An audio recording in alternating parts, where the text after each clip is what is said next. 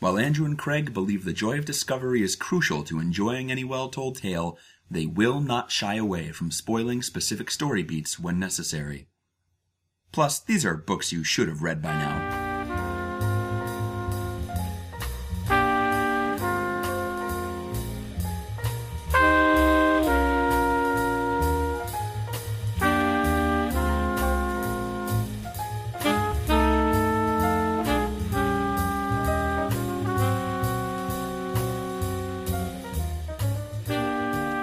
Welcome to Overdue. This is a podcast about the books that you or myself or my compatriot have been meaning to read. My name is Craig.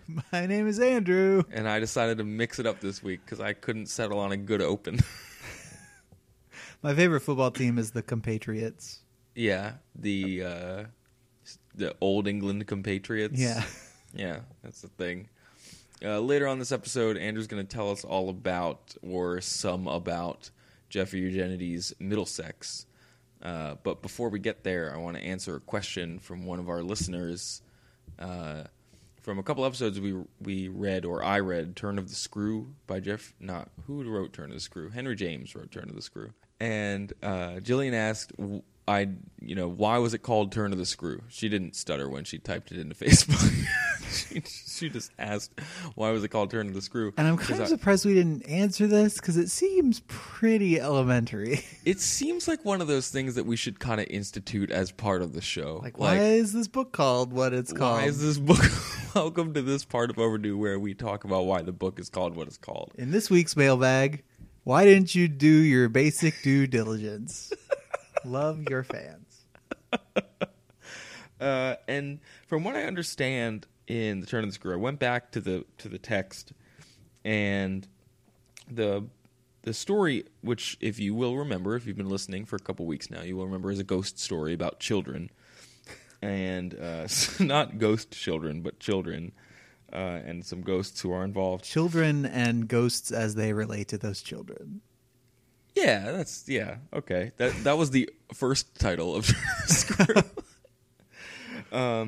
And there's a bunch of, rich people with nothing better to do kind of sitting around at the start of the story before we even get to the ghost part, and they're talking about telling scary stories.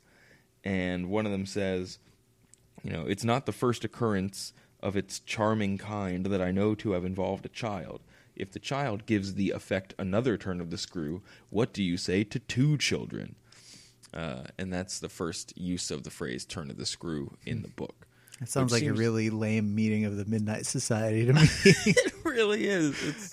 It's like the Midnight Salon where we all sit around in my drawing room and, drink out of snifters and tell each other crappy ghost stories. Actually, Turn of the Screw is a pretty good story. It's, whatever. Let's not sell it short. Let's not sell it too short. That's not canon. For our canonical thoughts on Turn of the Screw, please listen to the episode that we did about it. I don't even know what number it was. It was probably 4 or 5 episodes ago, right? Something like that. So there you go. I don't know. Henry James is talking about ratcheting up the spookiness of the story, or the the stakes of the story, the turn of the screw. Yeah. How could things possibly get worse, I suppose? There's no screws in the story, and no one turns around very often. So it's not a literal meaning. Thanks, Jillian. Yeah. Thanks for writing in. We really appreciate your mail, and you should send us more questions. Because what else are we going to do? Yeah. Okay. So as Craig was saying earlier, before we did a flashback, was that this is a podcast where we read books, and then one of us reads a book and then tells the other one about how the book was. Yeah, and usually we have a little more energy than this. I don't know what's going on. It's like we record these like sometimes 2 at a time, and there's no like real set schedule. We just kind of read and record as we go. And normally we have a pretty good buffer, and this week we don't. It's Saturday night at 9:38. And this show that you're listening to now will go up Monday in like 48 hours or less. And this is like the shortest amount of time between recording an episode. So normally like we have a little more flexibility, and this week we don't. We just kind of have to go in and mine the insightful observations for your benefit. That was not a good run. That really petered out towards the end there. You're going pretty good. So as we said, what did you read this week? You read a book. I read a book, yes. Correct. What was it called? It was called Middlesex by Jeffrey Eugenides. All right. I don't know anything about that book except that, it is an Oprah book. Not that Oprah wrote it. Oprah liked that book. The last few books that we've done, have all been kind of like 1900-ish within a few years of it, and they've kind of been like formative books in the particular genre that they are a part of. Like a lot of the tropes and the cliches and things that exist in those genres to this day, go all the way back to some of those books. We're getting a little more modern. This is a book from like the 2000s, I think. Really? Is it that recent? 2000s or late 90s, but yeah, I'm pretty sure it's 2000s. It's pretty recent. 2003, I think. Okay. And it was an Oprah book in 2007. I hope that you will not hold that against it. Well, because when I think Oprah books, I think like The Secret. Well, that's not even... That transcends whether or not it's a book. That's a way of life, The Secret is. You should put The Secret on your list. You should read it, and we should spill the beans. We should tell everyone what The Secret is. Oh, my God. Tune in tomorrow when I've read The Secret. Because I'm going to go buy it right now.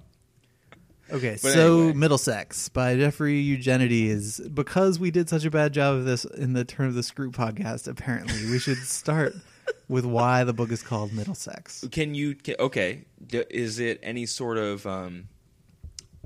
very few books have their title be any sort of spoiler. So I guess I can ask you right off.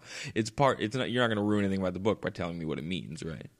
Well, okay, it's kind of interesting because this book is stuffed with like dual meanings and dualities and things that turn into other things, or things that seem to be one thing but are actually another thing. So the title like ties into that. It has two meanings. One is the house that the protagonist lives in for most of his/her childhood is on a street called Middlesex. Okay. And two, the protagonist/narrator is a hermaphrodite who is raised as a girl, but now self-identifies as a man. Okay. Yeah. She was born Calliope Stephanides. It's a Greek name. How do we want to go? We want to go Stephanides or Stephanides? Stephanides. Unless you wanted to be like Stephanides, but I don't think that's correct.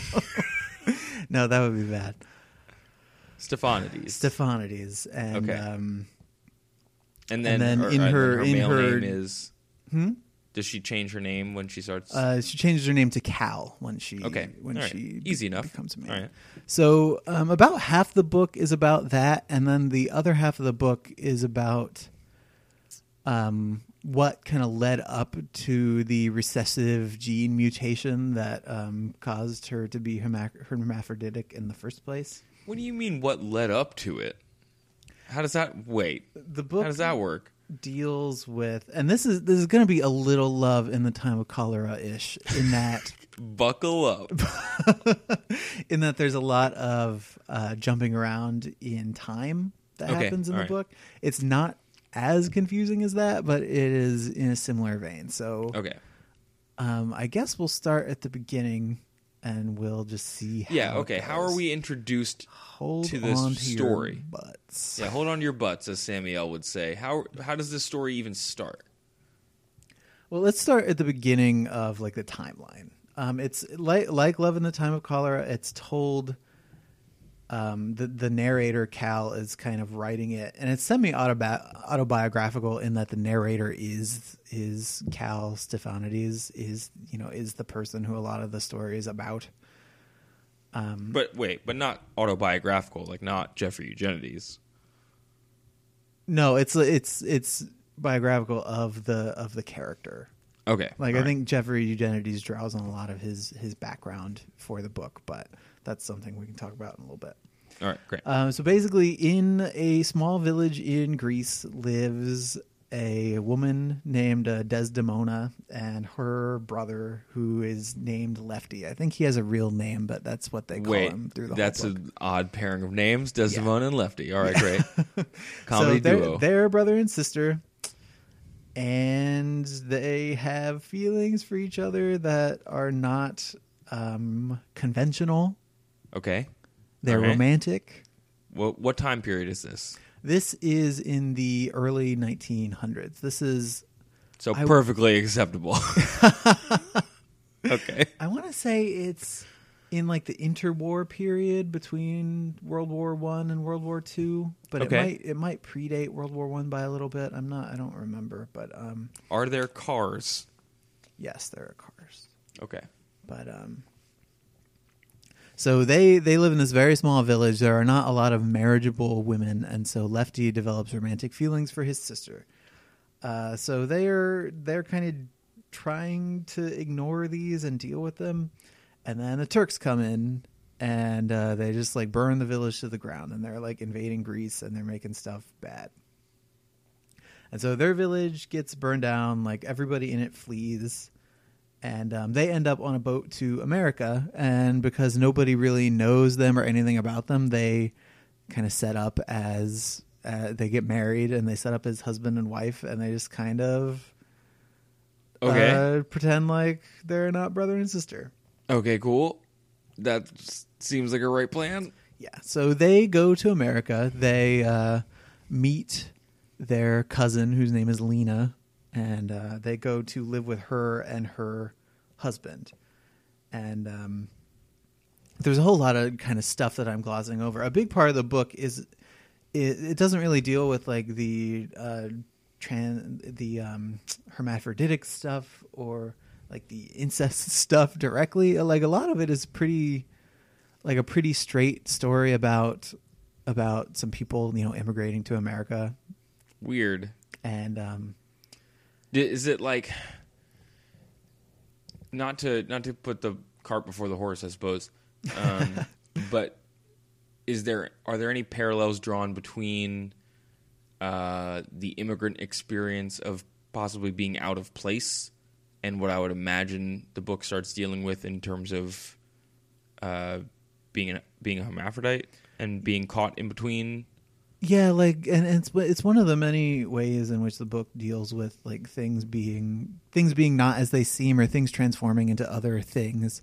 Is like you see Lefty kind of become a little more or less Americanized. Like he still writes Greek and speaks Greek and is very Greek, but like he learns English to get a job at Henry Ford's factory and making cars. They move to Detroit. They end up in Detroit, which is a big part of the story. And Jeffrey Eugenides is from Detroit, so I think he's drawing a lot from his childhood experience when he's talking about like what's going on there.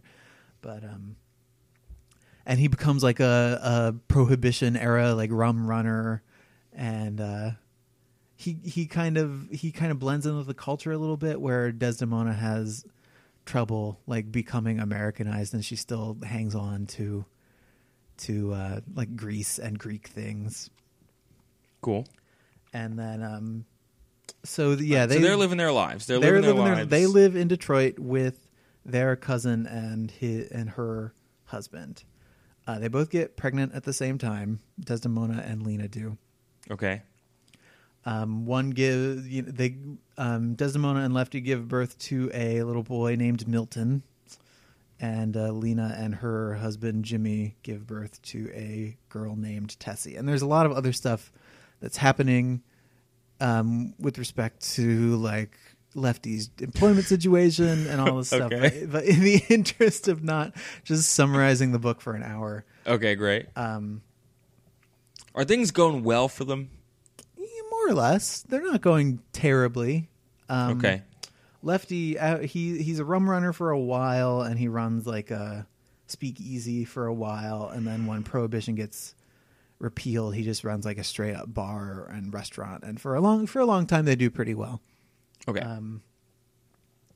So Milton and Tessie, who are cousins or second cousins, I think. Okay. They also get married. No.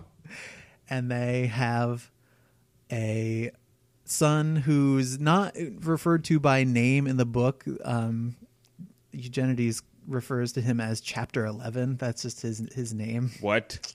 What? Wait. There are a couple. Yeah, that? there are a couple of characters who he assigns like pseudonyms to. Mm-hmm. Like, and even though I don't know that they actually correspond directly to actual people in Jeffrey Eugenides' life, like in the narrative that the book sets up, like Cal writing the account of events changes their names to protect the innocent, I guess. Oh, so is there? Wait. Okay, so what is the conceit of the novel? Is the conceit that Cal knows that he is writing a book? Yeah, and that people are reading it? Yeah, he's writing the account of his life as a hermaphrodite and like how it came to be, because basically he has a recessive gene on his 5th chromosome, and it's a problem because of all the inbreeding that's happening. Of course. And that's what makes him hermaphroditic. Okay. But that's all right. That's like, so that's the setup in the past. Yeah, like the first half of the book, like it's divided into 4 quote unquote books. Book 1 is Lefty and Desdemona like fleeing Greece and moving to America. Book 2 is Milton and Tessie like growing up in their courtship. And book 3 is about Calliope's childhood and early adolescence, and then book 4 is about like discovering that she's not normal and like deciding that she identifies as a man and then like dealing with that. Okay. So that's the end of the book. Yeah, pretty much. All right. Do you have the irony of knowing the whole time that she's going to change? Yeah, like Cal as the narrator does a lot of foreshadowing of future events in the book. And in that it's a lot like Love in the Time of Cholera, which does a lot of jumping around and like throwing off sentences that kind of tell you how things are going to unfold. Mm-hmm. So you'll like Lefty will be doing something and it'll be like he'll be running his restaurant and then Cal will just like throw off a sentence about how eventually like he'll lose all their money by through gambling like 30 years later. Okay. So stuff like that happens pretty rampantly. And also it in between, the historical sections of the book, you have flashes to the present where Cal is kind of developing a relationship with a photographer named Julie, and like things are going well, but there's always like that big moment in any of his relationships where he has to tell them about his, status as a hermaphrodite because is he in those scenes? Where is he in his self-identification? He's a man. Like around age 16, Calliope's parents take her to New York to see a doctor who specializes in this kind of stuff. Okay. And just as he comes to the conclusion, even though she's got like an XY chromosome, that she's been like raised as a girl and so he's going to do some surgery on her and like give her some hormones to correct the imbalance and make her a woman. And on the eve of that happening, Calliope says, "No, I'm a boy," and she runs away from home. And then as Cal hitchhikes out to San Francisco and just kind of there's a lot of transformation. Like she has to learn how to dress as a boy. She gets her hair cut.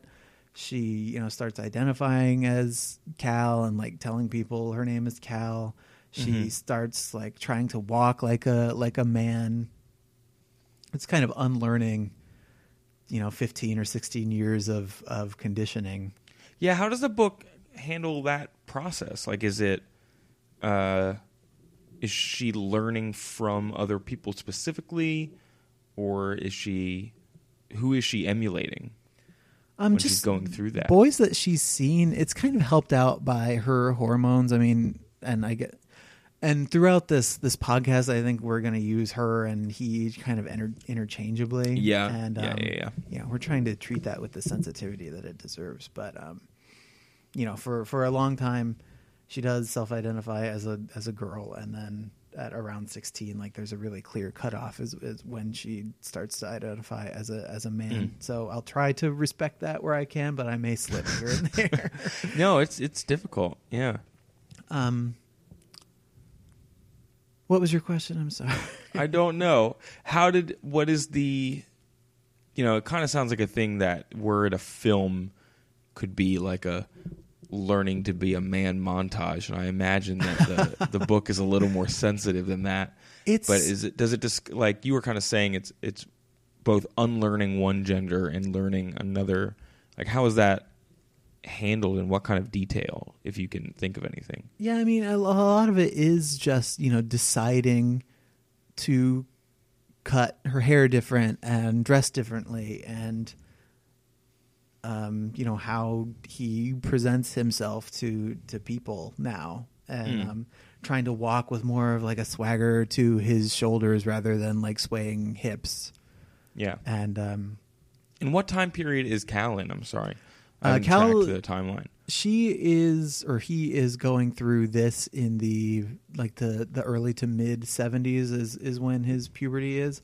Okay. And part of the reason, even though she identifies as a girl for the first part of her life and then as a man later on, there's still, you still get the idea that he's not really fully in either camp. Mm-hmm. Like he still kind of empathizes with women and can like talk with women in a way that he sees as feminine. Yes. He'll still like go to the salon with his mother and like they'll get their hair done and stuff. But the transition is kind of helped along by the fact that for a couple of years, other girls are like getting their periods and getting boobs and that kind of stuff, and that's not happening to her. Oh, okay. So she kind of knows that something isn't as it should be, and then the experience of being like poked at at the doctor's office for 2 weeks and like talked to, and like knowing that that her / his genitals are not like normal. Yeah. Kind of brings it all to the surface and kind of puts a point on something that's been coming for a while. Mm-hmm. Though Cal, is writing from the present and does kind of have the benefit of hindsight, and that comes up a few times, as it seems like Cal talks to his therapist or his doctor pretty regularly, and they're always, or his doctor is always trying to point to stuff that happened, like when Calliope was 5 or 6, and like giving a doll milk with a bottle instead of like holding it up to her chest or something. Just things that are like subconsciously masculine instead of feminine. Interesting. And that's another big thematic thing in the book is like nature versus nurture, and like what about your sexual identity is learned and what is genetic. What is it like to read that? I don't know that I've ever read something that tackles that. It can be kind of uncomfortable, and maybe that's just me and my sensibilities. But it does go into euphemisms are deployed regularly especially when talking about like the genitals and like sex and stuff. But, but it goes into some pretty clear detail about what, and I don't even know if this is, because on this show we try not to like swear. We try to keep it pretty like family friendly, I guess, because we assume that their families are gathering around the radio to listen to this after. Dad, put on Overdue. They're going to talk about War of the Worlds. Can you please put on the iPod dock, or just put your iPhone on loud So I can listen to it in the bathtub. She like has a vagina. Okay. But because of hormones and just because of the recessive gene, there are like testicles in there, and there's like something that's kind of penis-ish in there. It's not really but it's not fully formed. Yeah. But yeah, like it can get erect. Oh, interesting. And when it is, it kind of pokes out of the vagina a little bit by like an inch. And so, imagine take how uncomfortable me telling you this is making you, judging by your face. And yeah, like even though Jeffrey Eugenides himself is, he's a man, and he has not, this is not his experience that he's speaking from. It's pretty personal feeling, and it's very like detailed, and I think that actual hermaphroditic people and like doctors and things have mostly come out and said that this book does a pretty good job with that kind of thing. But, okay. Yeah, that would be an interesting thing to go back and look at more of. Because the stuff that's coming from his personal history is like the stuff about Detroit. Like there's a sequence in Calliope's childhood where they're there for like race riots. Oh yeah, in I think the mid 60s or so, mid to early 60s. That and how, right. Like her dad Milton had inherited Lefty's bar and had like turned it into a diner, and had done pretty well for a while, but then like white flight starts to set in, and it's doing pretty poorly financially. And then during the race riots, somebody burns it down. And it's like it ends up being the best thing that ever happened to them, because they had like Lefty took out 3 insurance policies on it. What? Well, because when they were fleeing Greece, there's a pretty major plot point where the city that all these refugees have fled to is being burned to down. The ground. Yeah. And they only just barely get out on a ship because they're like pretending that they're French or something, I think. Interesting. Yeah, they're like two of very few people who actually make it out of the country. So okay. Yeah, like it's this very like this whole sequence of events just leads up to Calliope being born in a very specific way. So it's interesting how the two tales are kind of interwoven. Well, and Lefty and Desdemona are his grandparents, right? Yeah, like, okay, how does this family tree work? I don't know. You tell me. Lefty and Desdemona are her paternal grandparents. Yes. And then their cousin is her maternal grandmother. Yes. Oh man, so I'd have to like draw it out, because I don't even know really how like third cousins and cousins who are removed and stuff go, but yeah, I don't know that whole removed. Yeah, but the like, there's seconds and yeah, there's a lot of interbreeding that leads up to this moment. No, that's quite all right. How do those people deal with that? Does that stuff come out? Does that stuff affect how they treat one another? Desdemona and Lefty tell Lena when they get to the country, and then they never tell anybody again. Weird. Desdemona tells Cal, like, right, it's one of the last things that happens in the book. Oh, interesting. Because she's, at this point, she's very old. Lefty's been dead for many years, and she is kind of out of it a lot of the time, but she has like flashes of lucidity, I guess. And Cal, he's run away from home, gone to San Francisco, kind of become comfortable with himself, and then come back. And in a moment of clarity, Desdemona is like, "Oh, you're a boy now," and claims some responsibility for it because she and Lefty were siblings, and it haunts her. It haunts Desdemona a lot. Like, it kind of, because her doctor says, not knowing that they are brother and sister is like speaking at the dinner table about like birth defects and things that can happen when people who are related breed together. Of course, that scene exists. Yeah, and so Desdemona is like very like Greek Orthodox, very religious. Yeah, and is really worried about her children. Like it affects her marriage with Lefty. She gets her tubes tied, which was a pretty new procedure at the time, I think. Yeah. So she can't have any more kids. And then when like Milton and Tessie are displaying an interest in one another, she tries really hard to not let that happen for a long time. Oh no. Milton and Tessie aren't really bothered by it because they're only second cousins. Yeah. And they don't know about Desdemona and Lefty. So they don't really know what they're doing, even, with respect to inbreeding. Yeah. Huh.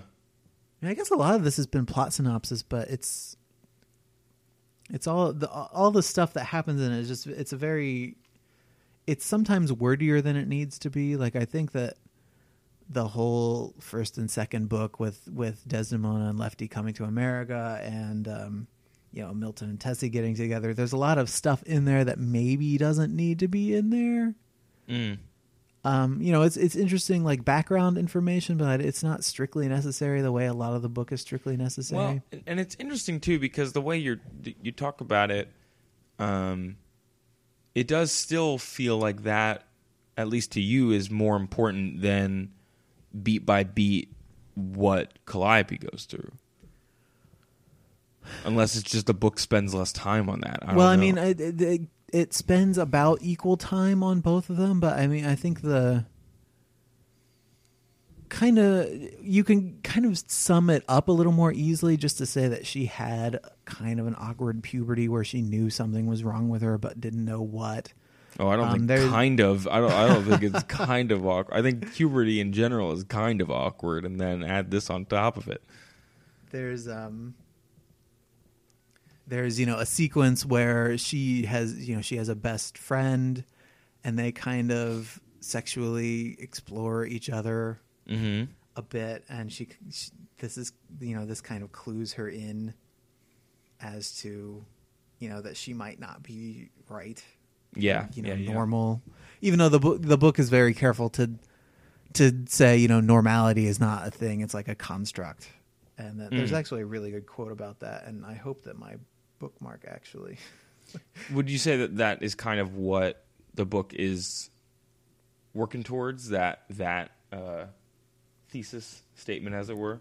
Kind of, yeah. I mean that's one of the points that it makes is. Let me read the exact quote. I do like to do that on the show when it's possible. Mm-hmm. So this is she's talking about her experience with the doctor and how she thought that he was going to help her, get through everything. So I thought that after talking to me, he would decide that I was normal and leave me alone. But I was beginning to understand something about normality. Normality wasn't normal. It couldn't be. If normality were normal, everyone could leave it alone. They could sit back and let normality manifest itself. But people, and especially doctors, had doubts about normality. They weren't sure normality was up to the job, and so they felt inclined to give it a boost. Ooh, interesting. Yeah. Yeah, I find myself, as I'm reading articles or what have you on anything where like normal almost is like, not taboo isn't the right word, but the word normal does not seem to sit well with people because the it's way almost it used kind of oppressive. Like, I mean, it says there is a way to be, and if you're not that way, there's something wrong with you. I think the more acceptable word that I see now is typical, where it has less of an implication on what should be and more just we looked at the data and this is the most common thing. Yeah. And or so this is the way that most people are, and so because of that, it is the only quote unquote right way to be. Well, that's what normal implies. Yeah. Whereas I think now you see more people in medical literature or scientific literature saying typical or atypical because it doesn't, at least for now, contains no judgment. It's purely about data. Yeah, right. But yeah, I mean, the whole I really did enjoy this book. I don't like to just say, oh, I liked it, because I don't think that's a very good way to evaluate stuff. But I think it's very, I like things that are thematically, they have a lot of thematic integrity, I guess. And this does. I mean, there's just a lot of good stuff in here about duality and transformation. You've said transformation. Meanings. You've said transformation a couple times. Can you elaborate on that, other than the kind of self-identification change that Cal goes through? Yeah, the transformation of Desdemona and Lefty from Greeks to Americans, the transformation, like the generational transformation that goes from, first-generation immigrants who kind of they retain more about their home country. And then like second generation immigrants who, like Milton, knows how to speak Greek mostly, but he doesn't really write it very well. And he doesn't really hold up with like the religious traditions. And then the third generation of kids who are like thoroughly Americanized and have, little to no relation to their home country. You brought up nature versus nurture earlier, and I'm not sure how the book tackles it. Does it seem like these transformations are the choice of the characters, or obviously some of Cal's are not his or her choice? It's just kind of a set of given circumstances. How does that factor into nature versus nurture, if that makes sense? A lot of the time it comes down to choice, but it's a choice that is kind of forced by nature. So like Lefty and Desdemona leaving is something they didn't have to do. But the country is burning down and it's not safe anymore, so they leave. Like Calliope could just go through with the procedure to become a girl, to become what she's been raised as. But, at that last crucial moment makes a choice based on the way she feels. Because she's already had the experience of being sexually attracted to women. Her body is already kind of larger and more muscular, and she has like an Adam's apple and a lot of things that men have. Like, the book doesn't make like a definitive declarative statement that like nature or nurture is the thing. Like it's often a blend of the two that makes that choice for you, Interesting. So Cal just undergoes no procedure, and then just undergoes no procedure, and then just changes her self-identification to be a boy. I think that does kind of walk the line between nature versus nurture. Because it's like you are just acknowledging what nature gave you and then just saying, well, this is what I'm going to do with it, as opposed to kind of full-on changing it or full-on surrendering to what you were given in the first place. Yeah, and as Cal says, he still has sort of feminine tendencies. Like, he's not really at home among groups of men, if that makes sense. Oh, yeah. Like, not fully comfortable just hanging out with a bunch of guys and feeling like one of the guys. Like, there's still something that separates them. Yeah. I mean, the tricky thing, I can't speak to it, but I would imagine the tricky thing is that, a world that is only just, like even now is still not, it's still binary. Gender is largely binary. And to exist in between those two states, as it were, I don't know, is a very tough choice. Yeah, I mean that's where Middlesex, the name, I think, comes into play. He, even though he self-identifies as a man, like, it's not like he has a penis. It's still it's difficult for him to form sexual relationships with people, because even when they don't have a negative reaction to, the way that he is, he's so worried that they will that he often just avoids that entirely. I was just going to ask that if it almost feels like he picks one or picks male almost not even for himself but for other people. How do you mean? In that, like, rather than engage someone in some sort of, I am this other thing that you are not comfortable with, I am going to choose male so that I can just give that to you so that you are not uncomfortable with me. Does that make sense? It does. I mean, I do think that, he's got, with the exception of the genitals, he's got like a male physique, like his chromosomes are X and Y, he's a male in terms of that. And he's, sexually attracted to women. So, I mean, he is male, but there are just, there are certain little things about that are holdovers from, the way that he was raised, which is, as a girl for 16 years. Like, I imagine you could do a lot to forget those behaviors, but not everything. No, and those are incredibly formative years in terms of behavior and traits, and just what kind of gets set in stone. Yeah. Interesting. But yeah, lots of things that are more than one thing. And I wanted to read one more passage. I'm just kind of shoehorning it in here. You're not allowed. I think it goes. I think it goes well. Wait, is it from the book? Yes, it's not from another book that you're just shoehorning. No, I just wanted to read something. I hope you guys would. I've got this highlights magazine I want to read from. Yeah, go ahead.